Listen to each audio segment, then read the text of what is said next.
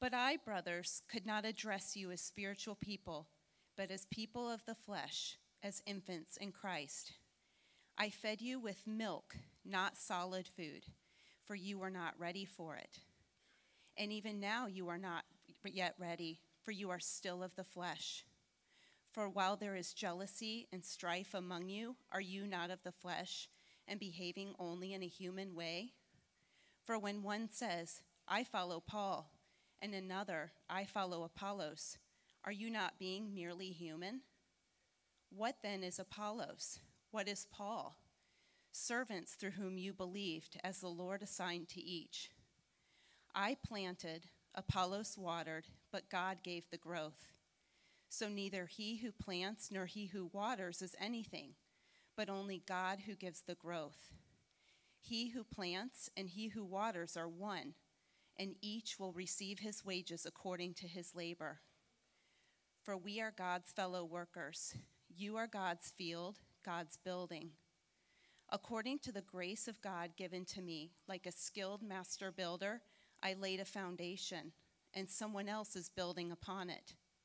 Let each one take care how he builds upon it. For no one can lay a foundation other than that which is laid, which is Jesus Christ. Now if anyone builds on the foundation with gold, silver, precious stones, wood, hay, straw, each one's work will become manifest, for the day will disclose it, because it will be revealed by fire, and the fire will test what sort of work each one has done. If the work that anyone has built on the foundation survives, he will receive a reward.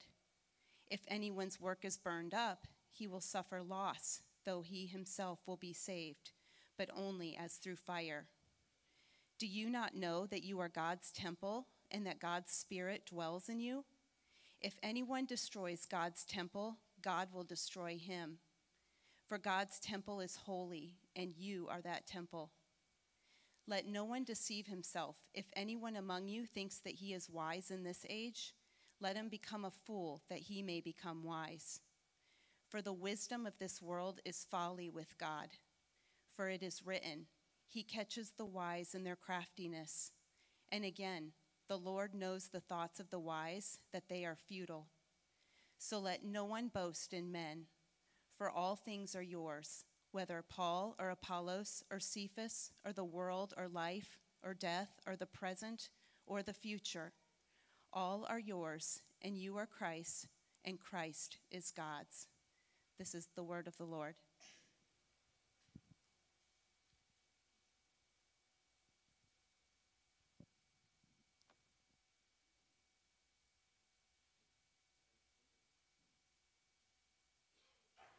All right, we're continuing our series through the book of 1 Corinthians here in chapter 3. Excited to be walking through this book. This morning we're going to look at how do you build a church?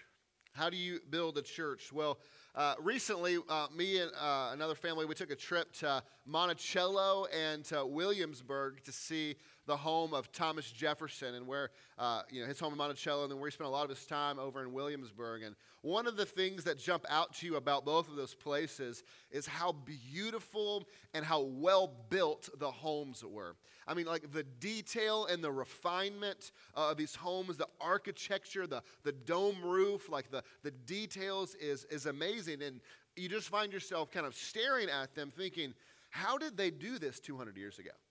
They didn't have drills and big fancy tools and electric tools. How did they make all of this stuff? And how is it still standing some 200 years later? It's amazing. And it's funny, I contrast that with when I lived in Elizabethtown in Kentucky. There was this house that I would drive by almost daily. And when you look at it, it looked backward. And you just look at it, it's like, I think this house is backward. But there's the front door and everything. It's like, it was just a weird looking house. And finally I asked somebody about it who kind of was in the know, and they said, oh yeah, when they built that house, they accidentally put the foundation in backward. And so then they were committed. They had to build the house back, literally facing away from the street. And so when you're looking at the house from the street, it was literally the back side of the house. It looked terrible. It was awful. Well, they didn't have a choice. They had to live in it. You know, beautiful buildings speak for themselves. When I was in Monticello, I stood in awe at the beauty of the countryside and the home and all that was built and how it was still standing. They speak for themselves and they say something to you. But ugly, poor constructed buildings not only repulse you, oftentimes if they're poorly built, the storm comes by, they collapse, they fall in on themselves, and they hurt everyone inside. You know, the church, if the church is built according to the blueprint of God, then the church will be a thriving, worshiping, spirit-filled, God-honoring testimony to the resurrection and power of God to those who believe. And to the watching world will look at the church and see the beauty of the church and say, man, I don't know if all this Jesus stuff is true or not, but maybe I should reconsider as they look at the beauty of the church. But if the church is built poorly, and according to our own designs, and we lay our own foundations, not only will the church be ugly and unattractive to the world, it will hurt those inside as it collapses. You know, before we can even talk about how we build a church, we have to make sure we understand what the church is. We have to make sure we know what a church is before we talk about building a church. You know, when we ask that question, sometimes, you know, what comes to our mind maybe is this song that we all learn. If you grew up in church, you learned this song. It goes like this. Here's the church. Not really a song, a little rhyme, a little jingle. I don't know what you call this. But here's the church. Here's the steeple. I did it wrong. You got to turn your fingers inside. There we go. Here's the church. Here's the steeple. There's the doors. Open the doors, and there's all the people, right? We learned that growing up. And that is an innocent, sweet little thing that we are taught. But it underscores a fundamental misunderstanding about what the church is. You see, that little jingle reminds us, or it assumes and it teaches, that churches have steeples, that churches have doors. And if churches have doors, therefore it has walls. It underscores the notion that churches are buildings. And generations of people have grown up being taught that the church is some building somewhere that we need to revere, because that building is special. And we have seen that belief through the idea, or the outworking of that idea leads us to say, tell them kids not to run in church. Stop it, you can't run in church, stop it. It leads to the notion of, don't wear a hat in the church. I remember my youth group got in trouble because we all got together one night and watched some non-Christian movie in the sanctuary.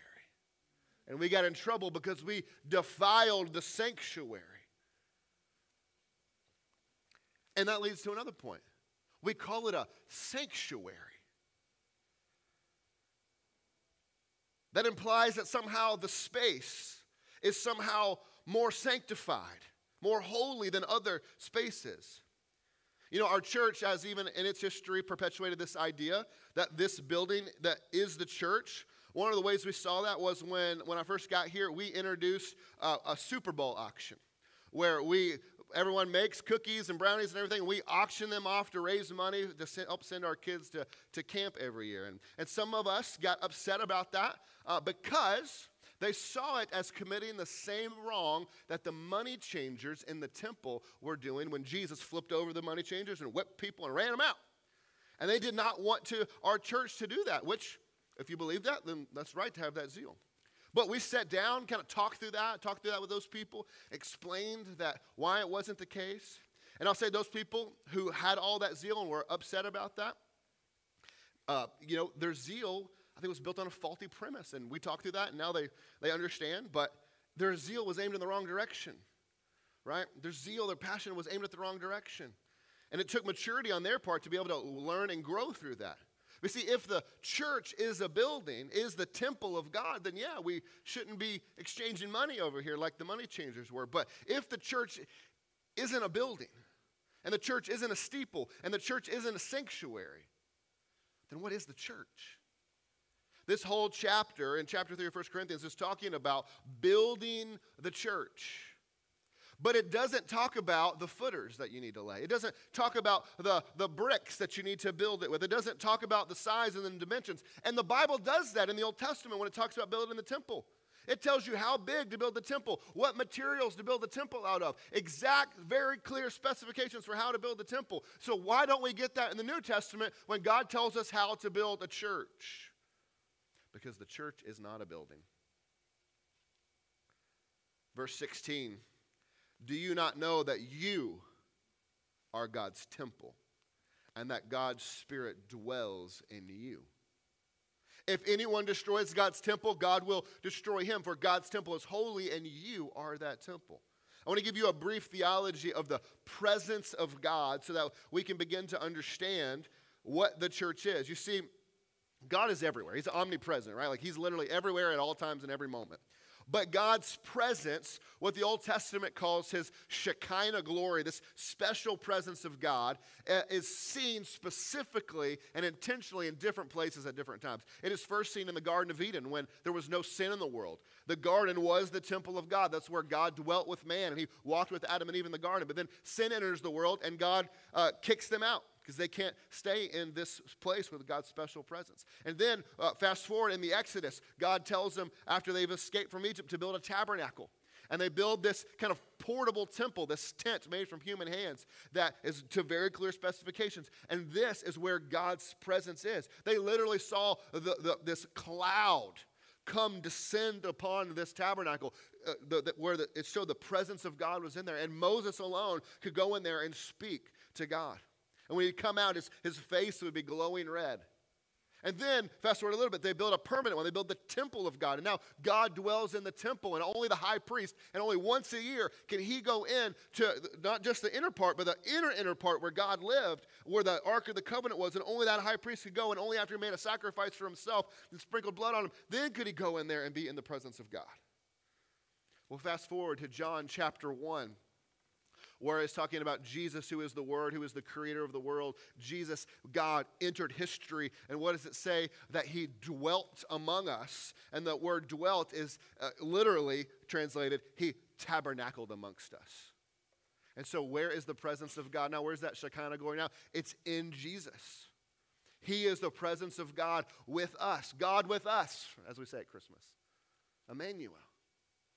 But then Jesus leaves. And he says, I got to leave because I need to send you the helper, the paraclete, the one who will indwell you. And at Pentecost, Peter preaches, and the Spirit falls and fills us. And then what do the apostles tell us in the New Testament? That we are all little stones being built into a great temple unto the Lord. You see, this building does not house the presence of God. You do, if you're in Christ. And so we, as we gather together, are the temple, are the church, are the place where God is dwelling. The church is not a building, but when the people of God, who have the Spirit living inside of them, gather together as the people of God, under the rule of God, we have the church. The church is the people of God gathered together to worship him, to learn from the scriptures. Our church building could burn down tomorrow. There could be nothing left of this building. It could be ashes. But yet Fellowship Baptist Church would remain because our church isn't this building. Our church is not composed of stonework in these walls, these floors. Our church is composed rather of the names of the people who have chosen to covenant together as Fellowship Baptist Church and gather together regularly. You see, write this down. The church is the gathered people of God. The church is the gathered people of God.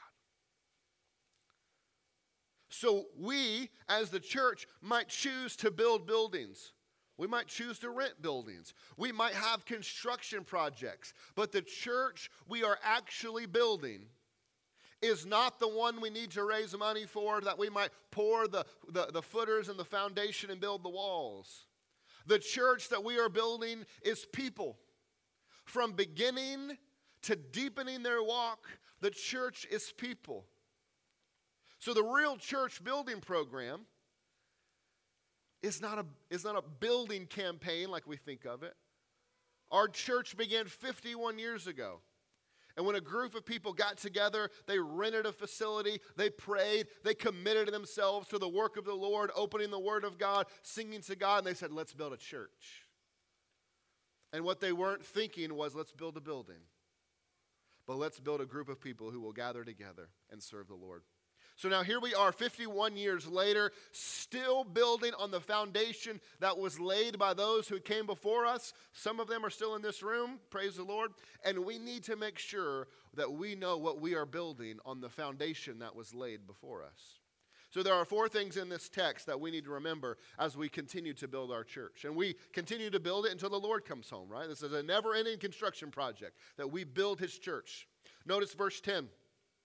According to the grace of God given to me, like a skilled master builder, I laid a foundation, and someone else is building upon it. Let each one take care how he builds upon it, for no one can lay a foundation other than that which is laid, which is Jesus Christ. You see, here's the first point you need to remember. The foundation is already set. The foundation is already set. Now, why is Paul bringing this up? This is a church. They should know what their foundation is. Paul is bringing this up because they have forgotten the foundation. In the opening verse of the chapter, he tells them that he wanted to address them as mature believers with solid food, but he could not because they're still infants drinking milk. And he couldn't talk to them. Imagine it like this. When you take your kindergartner in for their kindergarten interview to make sure they're ready to go to kindergarten, the teacher's going to ask them some questions. Now, we're homeschooled, so I don't know what questions they ask. But I know one of them is that they ask them, do you know their ABCs? And some kids do and some kids don't, but that helps the teacher know where they're at and where to help them and to learn their ABCs so they can know that before they move on to first grade and to begin to read. But imagine your 9th grader going to high school for the first time, goes to meet his teachers, and when he goes to the English class, imagine the English teacher asking the absurd question in today's world, do you know your ABCs? What an absurd idea. What an absurd question. Because if a 9th grader does not know their ABCs, the teacher has nothing to do because she's trying to hand out books. She's trying to hand out articles. And she's going to have to take him aside to teach him the very foundation and basic principles of grammar before he can catch up to all these other people. She has to go back to the very beginning to relay a foundation before they can do anything else. And that is what Paul is addressing to the Corinthian church. He has a people who have forgotten the ABCs, the foundation of the faith. And Paul cannot build the walls or the roof because they have forgotten the foundation. He cannot speak to them as mature believers. He cannot talk to them in the way he wants to because they can't even read a book because they don't know the ABCs. You see, the foundation, Paul says, is Jesus. And he is not something we grow beyond. We do not grow beyond the ABCs of the faith. We grow deeper. We move from knowing our ABCs to be able to read sentences and then read paragraphs and then books and then harder books. In the same way, we don't move past the gospel, we move deeper into the gospel. That's not changing the foundation, that's not moving on to math, something completely different, but rather we are deepening the foundation of the ABCs, deepening the foundation of the gospel deeper in it. The foundation can only be Jesus. We do not have the right to change the foundation that has been laid. We only have the right to build upon it. But we have to be clear. When Paul says that the foundation of the church is Jesus, he doesn't mean whatever Jesus you choose to serve. He doesn't mean whatever your idea of Jesus is. He doesn't mean Jesus in some general vague sense, in some concept or idea. He doesn't by Jesus mean love. If he wanted to say love, he had a word for that. It's agape. He could have said agape. He didn't say agape. He said Christos. He knows how to say Jesus. He's not saying, the foundation has to be love. That's not what he's saying. He's saying the foundation is Christ. The foundation of the church is the person and work of Jesus through the cross and resurrection. And we know this because Paul spent the previous 2 chapters talking about that when he came to them, he pretended to know nothing among them except Jesus Christ and him crucified, right? Not some vague idea of Jesus, but the work of Jesus, him crucified. The foundation of the church is who Jesus is and what he has done. It's important because we have churches today who make their foundation on a Jesus that does not match the Jesus from the Scriptures. A Jesus that is all loving and accepting and disregarding of sin is a Jesus foreign to the Bible. A Jesus that is a culture warrior for 2023 politics is a Jesus that is foreign to the Bible. You might see a church sign that says that Church of Jesus Christ of Latter-day Saints. And that might sound like a church that's relevant for today, but it's not. A Mormon church might talk about Jesus, but it is not the Jesus of the Bible. The foundation of their church is not Jesus, rather it's Joseph Smith and his golden tablets. They have a Jesus who is not, as we would understand him to be God, a very God of both God and man. They have a Jesus who was created and reached divinity status. It is a heresy that they've built their church on no foundation at all. And you see, that's part of Paul's point. He doesn't say you should build your church on Jesus, who is the best foundation. He says Jesus is the only foundation, because to build on anything else, his point is actually no foundation at all. And the church in Corinth was divided, right? We saw that last week. It's divided over personalities. It's divided over ministry preferences and philosophies. They forgot that preachers come and go. They forgot that preachers move on and die. Sunday school teachers come and go and die. Worship leaders come and go and die. Ministry and what it looks like today will be very different from what it looks like tomorrow, because ministry strategy and philosophy come and go and change. Church buildings get built and then they get old and remodeled and then they get torn down.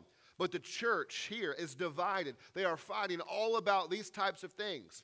Just like churches today fight and divide, and people leave churches with their feelings hurt, and churches split over style of music, over their favorite programmings that got changed, over how the church changed tactics, over the new preacher, how he's not like the last guy. They leave over these things, and they're always changing.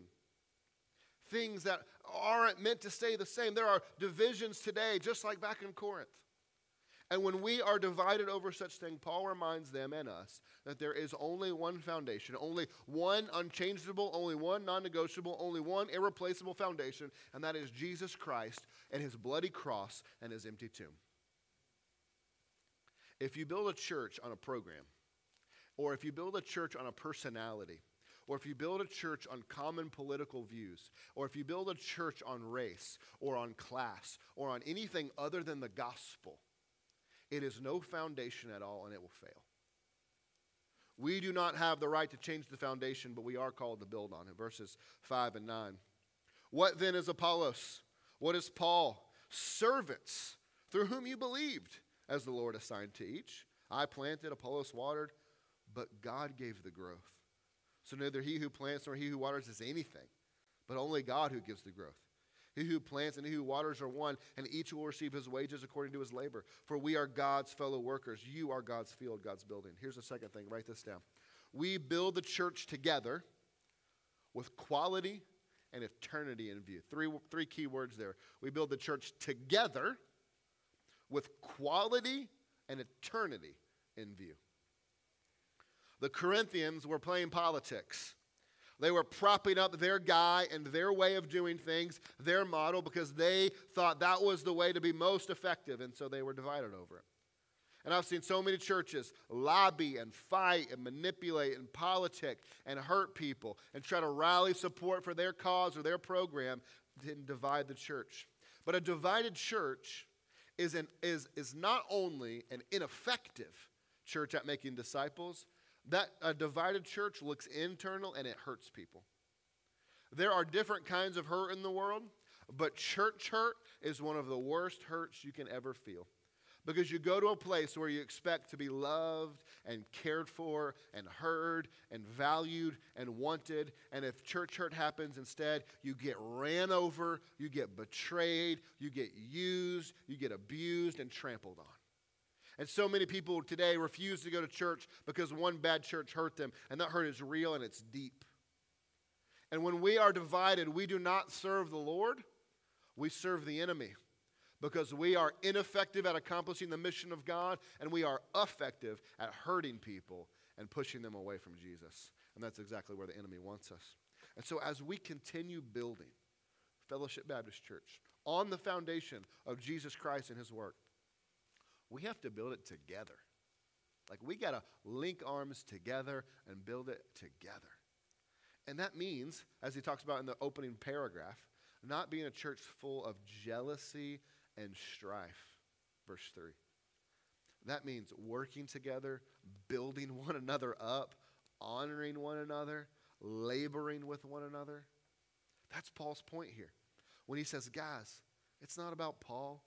It's not about Apollos. We're just two guys, one planted, one watered, but we're both working toward the same end.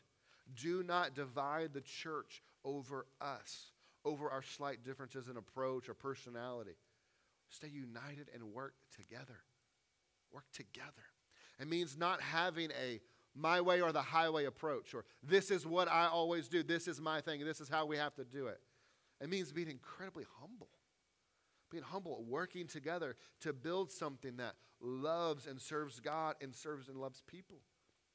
Building the church has to be together. It has to be in unity, or we won't serve the Lord, we'll serve the enemy.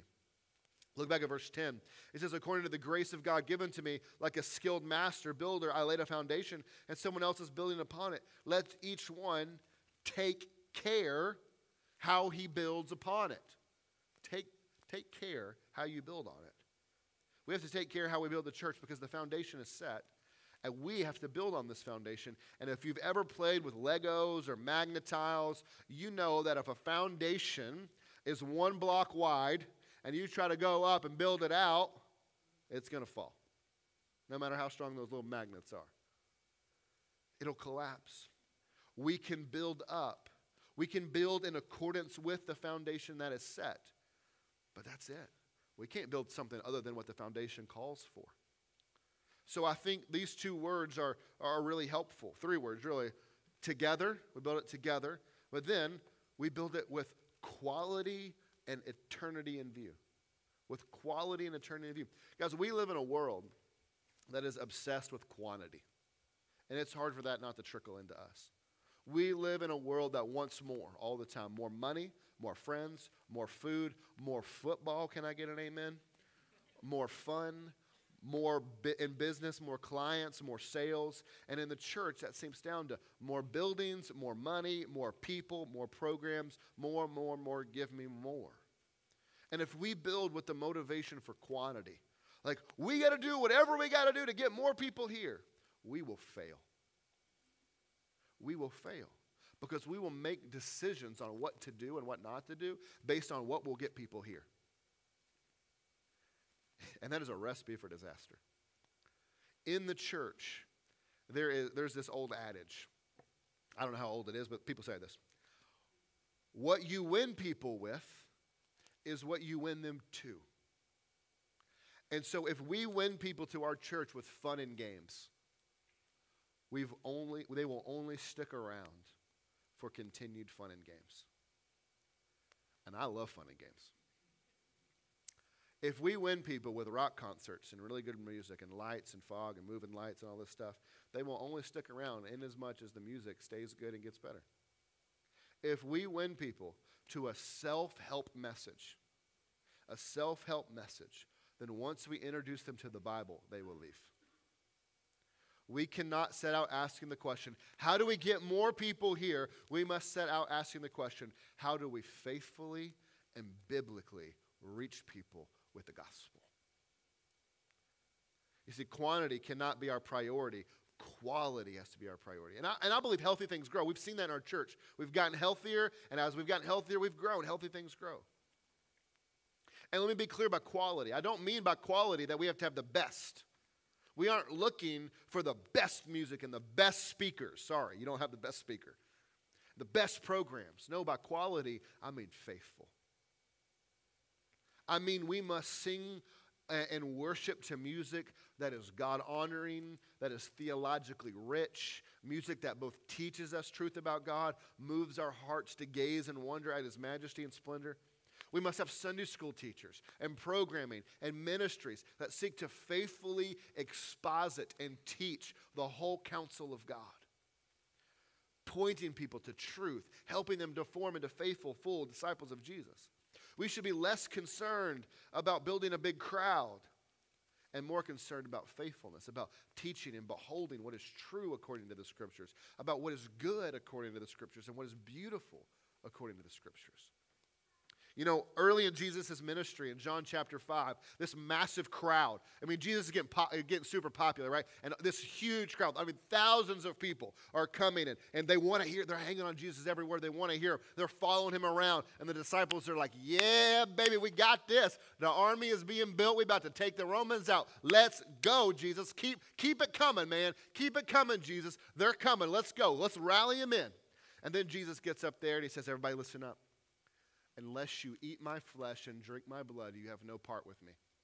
And they're like, yeah, see ya. I'm out. That's weird. That's weird. And the disciples are like, wait, no, stop. What are you doing? Jesus, why did you say that?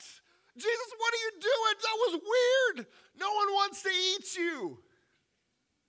I don't even want to eat you. Why did you do that? Now they're all gone. Jesus, what's up, man? Why would you do that? Why do you have to be offensive? You scared them all off. But you know what? The disciples stayed. And eventually they understood that eating his flesh and drinking his blood, what that actually meant. And it changed their life forever. Building a church on quality means building on the foundation that was laid. And we point people to the real, authentic, often offensive Jesus who calls men to come and die. Do you want to find life? Come and die and then live. Come confess your worst mistakes and find forgiveness through a man who was murdered and yet raised from the dead for you. That will scare some people off. We talked about it last week. That's a weird message. We believe in a dead Jewish guy that came back to life to forgive us of our sins. That's a little weird. It's a little weird. It just happens to be true. And that's going to scare some people off. That message is not going to draw a big crowd today. It's not popular. But those who stay find life. Those who stay find joy and are changed forever. And that is a building on quality, on the foundation that Jesus has laid. The other thing we must keep in mind before us is that we have to have eternity in view. We live in a culture that is all about the moment right now. We have a new saying amongst our culture, YOLO. You only live once. Live now. Live for the moment. Live for now. Now is all that matters. But we must build a church that's playing the long game. We are not living for this moment. We're living for eternity. And when we do that, it means that we care much more about people's souls than we do their comfort. It means that we live with urgency now as we go on mission to reach people with the gospel so their lives can be changed and made whole. It means that we know the person you are now is not the person that God is making you into. Because God is making you, if you're in Christ, God is making you into something so beautiful and radiant and majestic that if you could see your future self right now, you would be tempted to bow and worship, C.S. Lewis said. And so we got to know our future selves and so have patience with our current selves and our current friends that aren't quite there yet. And so we're helping people reach their full potential in Christ as the person God is making them into. If we live with eternity in view, that means we're going to be together for a long time. Like we're going to hang out for a long time. And you know what that means? It means we should probably love each other now. It means we should probably forgive each other now. It means we should probably honor and build one another and care for one another now because we're going to be family forever. And we don't get to get rid of family. And if we live with eternity in view, that means that we're going to spend a lot less time investing in a world and in a kingdom that's going to crumble to dust. And we're going to spend a lot more time and energy investing in the people and in the church and in the mission of God because we know it's going to last forever. Like, as a pastor, I often sit with a lot of people who are living their last days, taking their final breaths. I've sat with a lot of people on death's door, and as I've talked with them, do you know what none of them have ever said? None of them have ever said, people who believe they're dying, I wish I'd have worked more. I just wish I'd have went to work more than 40 hours a week. I just wish I'd have given my whole life to it. I wish I'd have worked more. No one ever says that. No one ever says that. They never say, man, you know what? I wish I made more money. I wish I made more money. They don't ever say that. You know what they do say? They say, I wish I spent more time with my family. They say, I wish I would have invested more in my kids. They say, I wish I would have been more serious about my faith. And I wish I would have shared the gospel. I don't know why I was so scared to do it. It seems so trivial now. I wish I would have done it more. I wish I'd have went to church more. Because right now, that seems like all that matters. And everything else didn't. I wish I'd have loved and honored and cared for people better. I was always worried about me. On our deathbed, we get a look and a glimpse at the eternity that's before us. And all of a sudden, things come into clear focus. And we get perspective on what actually matters. And so let's not be a people who wait till our deathbed to realize how we should have lived now. Instead, let's live now investing in eternity and what's going to be our life forever. Because in the end, all of our work, he's clear, not our salvation is assured, it's secure in Christ. But all of our work, the things that we did in this life, the things that we chose to build, the things that we chose to invest in, they're going to be tested. Look at verse 12. Now, if anyone builds on the foundation with gold, silver, precious stones, wood, hay, straw, each one's work will become manifest, for the day will disclose it. The day will disclose it. Because it will be revealed by fire, and the fire will test what sort of work each has done. So here's the third point. We should have humility because not all of our work will last. We should have humility because not all of our work will last. Paul is showing us with this picture of building materials that some of our work, some of the things we build and invest in are going to last forever, and some are going to get burned up. The items on the list decrease in value and increase in flammability. Gold, silver, and precious stones are the building materials that are consistent with the same type of foundation that's been laid. And so if we build with those, they last. They get burned up with fire. You know what happens when you burn fire with gold? It gets more pure. Right? It doesn't melt, it doesn't change. It stays the same. But if we build with wood, hay, or straw, those works, those efforts, those investments, they cease to exist. They get burnt up.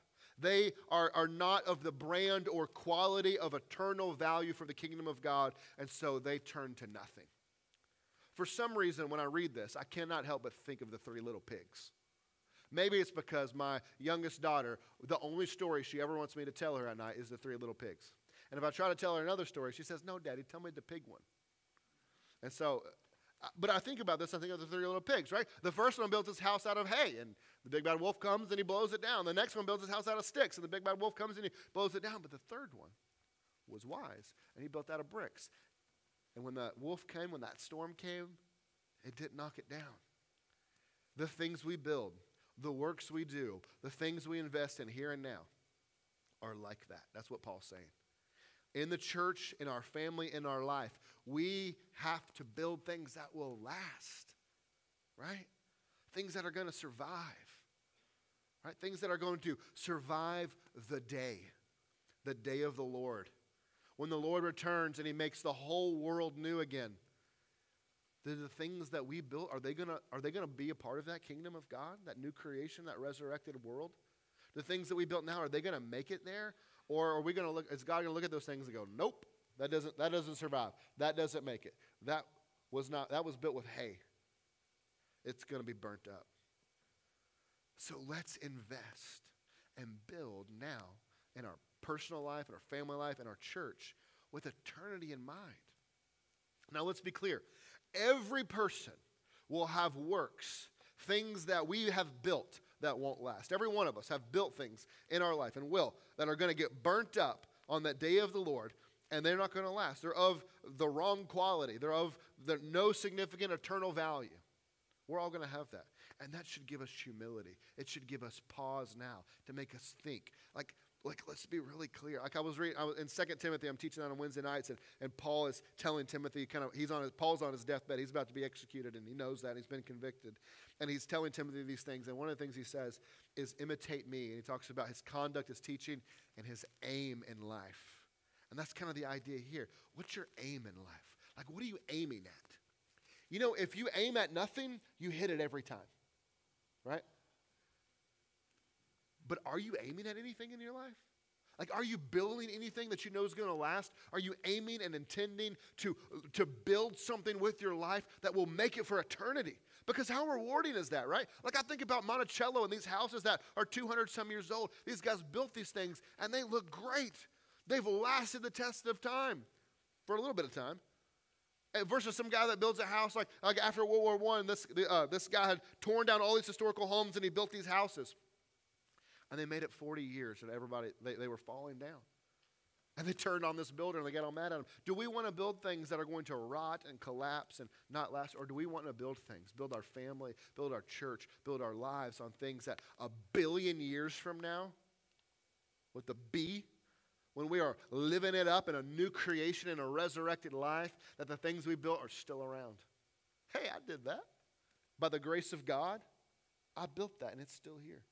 I invested in that and it's still here.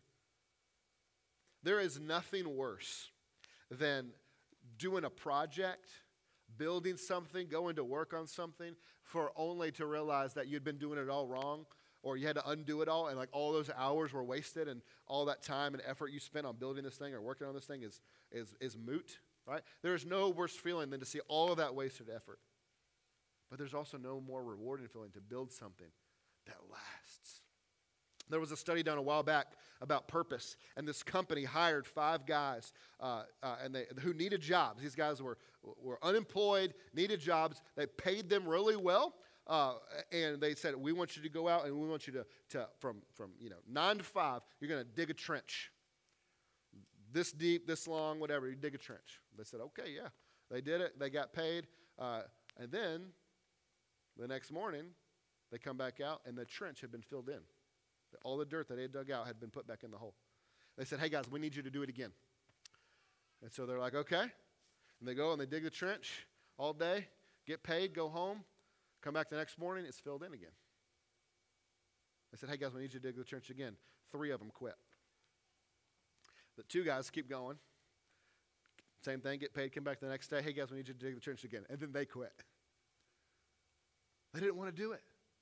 They were getting paid. They were taking care of their family. Why did they quit? Because it was purposeless. It wasn't lasting. They were investing all this time and energy into nothing. And we do the same thing. All of us. We invest time and energy into things that are purposeless and will not last, like digging a hole that gets filled back in every night. Wouldn't we much rather build things that will last forever? Wouldn't we rather invest and care for and build things that will last forever, that don't get burned up? So guys, we got to be humble. We got to be thoughtful. We got to be diligent. We got to know where we're aiming. Know that we have already invested poorly and that we don't want to keep doing that. And so we want to move forward and build a sort of church and build people and build things in our family and in our lives that will survive the day of the Lord and last forever. If we don't keep this before us, we will build with the wrong materials. If we do not keep this idea before us of quality and eternity and togetherness, it is possible that we think we are killing it. Guys, as a church, we can look at ourselves and think, man, we have got it together. We are killing this. We are growing. And we can look at every available metric in society and think, man, we have got it going on. But when the day of the Lord comes and our church is tested by fire, we can think we're killing it and we got it all together, and the whole thing get burnt down. The whole thing didn't make it, consumed by the flames of judgment, and it'll all be for naught. Because we built something that was wrong. Like, that's going to happen to Joel Osteen. He's built a church with thousands and thousands and thousands of people on a foundation that is rocky. That's no foundation at all. built walls and a ceiling and a church, not on the gospel, but on a heretical message of prosperity. It's going to get burned up. He's put all this effort in a church, and he's got his reward now, but it won't be forever. What are we building? I think that's why verses 18 through 23 are here, to remind us not to judge our work by the standards of the world, by the metrics and values of the world, but rather to judge them by the values of the Scripture with eternity in mind. When he says, let no one deceive himself. If anyone among you think he is wise in this age, let him become a fool, that he may become wise. For the wisdom of this world is folly with God. For it is written, he catches the wise in their craftiness. The Lord knows the thoughts of the wise. They are futile. So let no one boast in men. He says, become a fool according to the world's judgment, that you might be wise in the sight of God. And in case it wasn't hard enough, he even says in verse 20, that our thoughts and our motives for why we do things, like the motivation for why we choose to do things, will also matter, right? So it is entirely possible that we build and invest and do the right sort of things, but our motivation is wrong, our motivation is selfish or arrogant, or I want attention, and so all of that work, though good, is tainted, and so some of it might get burnt up. Humility is required of us, or else we might get up here and sing and worship, but deep down we want not the glory of God, but the glory of myself. We might teach in Sunday school, hoping people to see us as smart. We might serve, hoping that people notice how much we do for the church and how much we serve and all the things that we do, and we want attention and recognition. All of this should produce in us a humility and a diligence that we might work hard and well and humbly for our great King. I want to end on this final note, though, in the sense that, so we have to build a church on the right foundation of Jesus and his work. We have to build it together, linked arms together. We have to build a quality and eternity in view. We got to build the right things. We got to build with eternity in mind. Like we're trying to make disciples. Like we can have fun, we can do fun things, but our goal is to make disciples. And we mess it up, and it's going to be judged. And sometimes we build with the wrong things, and sometimes our motivation is wrong. But here's the final note of encouragement, verse 6. I planted, Apollos watered, but God gave the growth. So neither he who plants nor he who waters is anything, but only God who gives the growth. Last point, we can work for the Lord with confidence, knowing that God will build his church.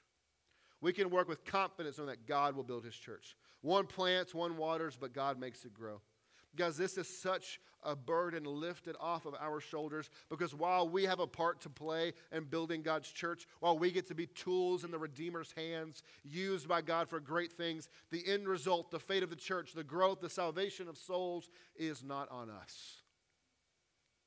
God makes it grow. Did you know that when you plant a seed in the ground and water the seed, that the kernel, the husk of the seed itself has to die in order for the plant to grow? Did you know that? The kernel, the seed has to break down. It has to rot. It has to die so that the plant may grow and have new life from its broken, dead husk. And isn't that just like God, to put on display in creation itself a deeper truth for our lives? Because how does the church grow? How do we grow? How do we have life? But only through the death of Christ may we live.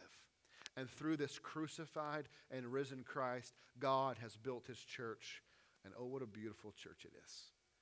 And I'm thankful we get to be a part of it. Let's pray. Father, we thank you so much this morning that we have gotten to be a part of your church, what you are doing here in 2023 at Fellowship, and that we get to be a part of building on a foundation of a crucified and risen Christ. Father, this is a text that gives us great pause and warning that what we do as a church matters, that we've got to do the right things in the right ways, that we've got to have a vision for what you have called us to do in the Scriptures, that we've got to build disciples, that we've got to see people converted, that we've got to build faithfulness. And so, Lord, help us to do that. Help us to be faithful at that on the day of the Lord, that when we look back at all the works and all the things that we did, that we would look back and it would not be burned up, but that our work made it, that we built a church that would last, that we built lives and families and things that last. But Father, there are some people in this room that are not even a part of this conversation because they're not in you. They're not in Christ. They've not bowed their knees to Jesus as Lord. Maybe they've been very far from you. Maybe they've been pretty religious, but they've not said, Jesus, you're my King, and my life has been changed by what he has done. And so they're not even building their life or their family on the foundation that is Christ. And today, guys, that can be different. That can all change. And if that's you this morning, we're going to sing this song, and I'm going to stand over here to the left. And I want to invite you to come up and say, Brent, my life's not built on the foundation of Christ, and I want to change that. Will you help me do it? And it doesn't matter your past. It doesn't matter your mistakes. The enemy is going to whisper in your ear that you're a failure, that you're too far gone, that you can't do it, or that you need to make up for some things first. He's going to say to you, you need to get your life cleaned up, and then you can come build your life on Christ. No, that is a lie. The gospel says that we come as we are, broken and filthy, and God alone can clean us up. God alone can forgive us. God alone can make us whole. And all of us in this room who have come to Christ, that's our story. That's our story, that we came broken and frail, and you've made us whole, you've forgiven us, and now you've begun to use us. And so, God, use us to build your church. Use us to make disciples. Use us to reach people with the gospel. And for those in this room who that's not your story yet, I pray today, God, that you'd give them the strength to change their story and turn to you. If you're here this morning and you need to pray about anything, I'd love to pray with you. If you're here this morning and you want to pray for our church in a unique, special way, I want to invite you to just come forward and kneel here before the front and pray for our church. Whatever you need to do this morning, respond as the Lord would lead you. Father, we are thankful for our church and what you are building through us. In Christ's name we pray. All those people said, let's stand together.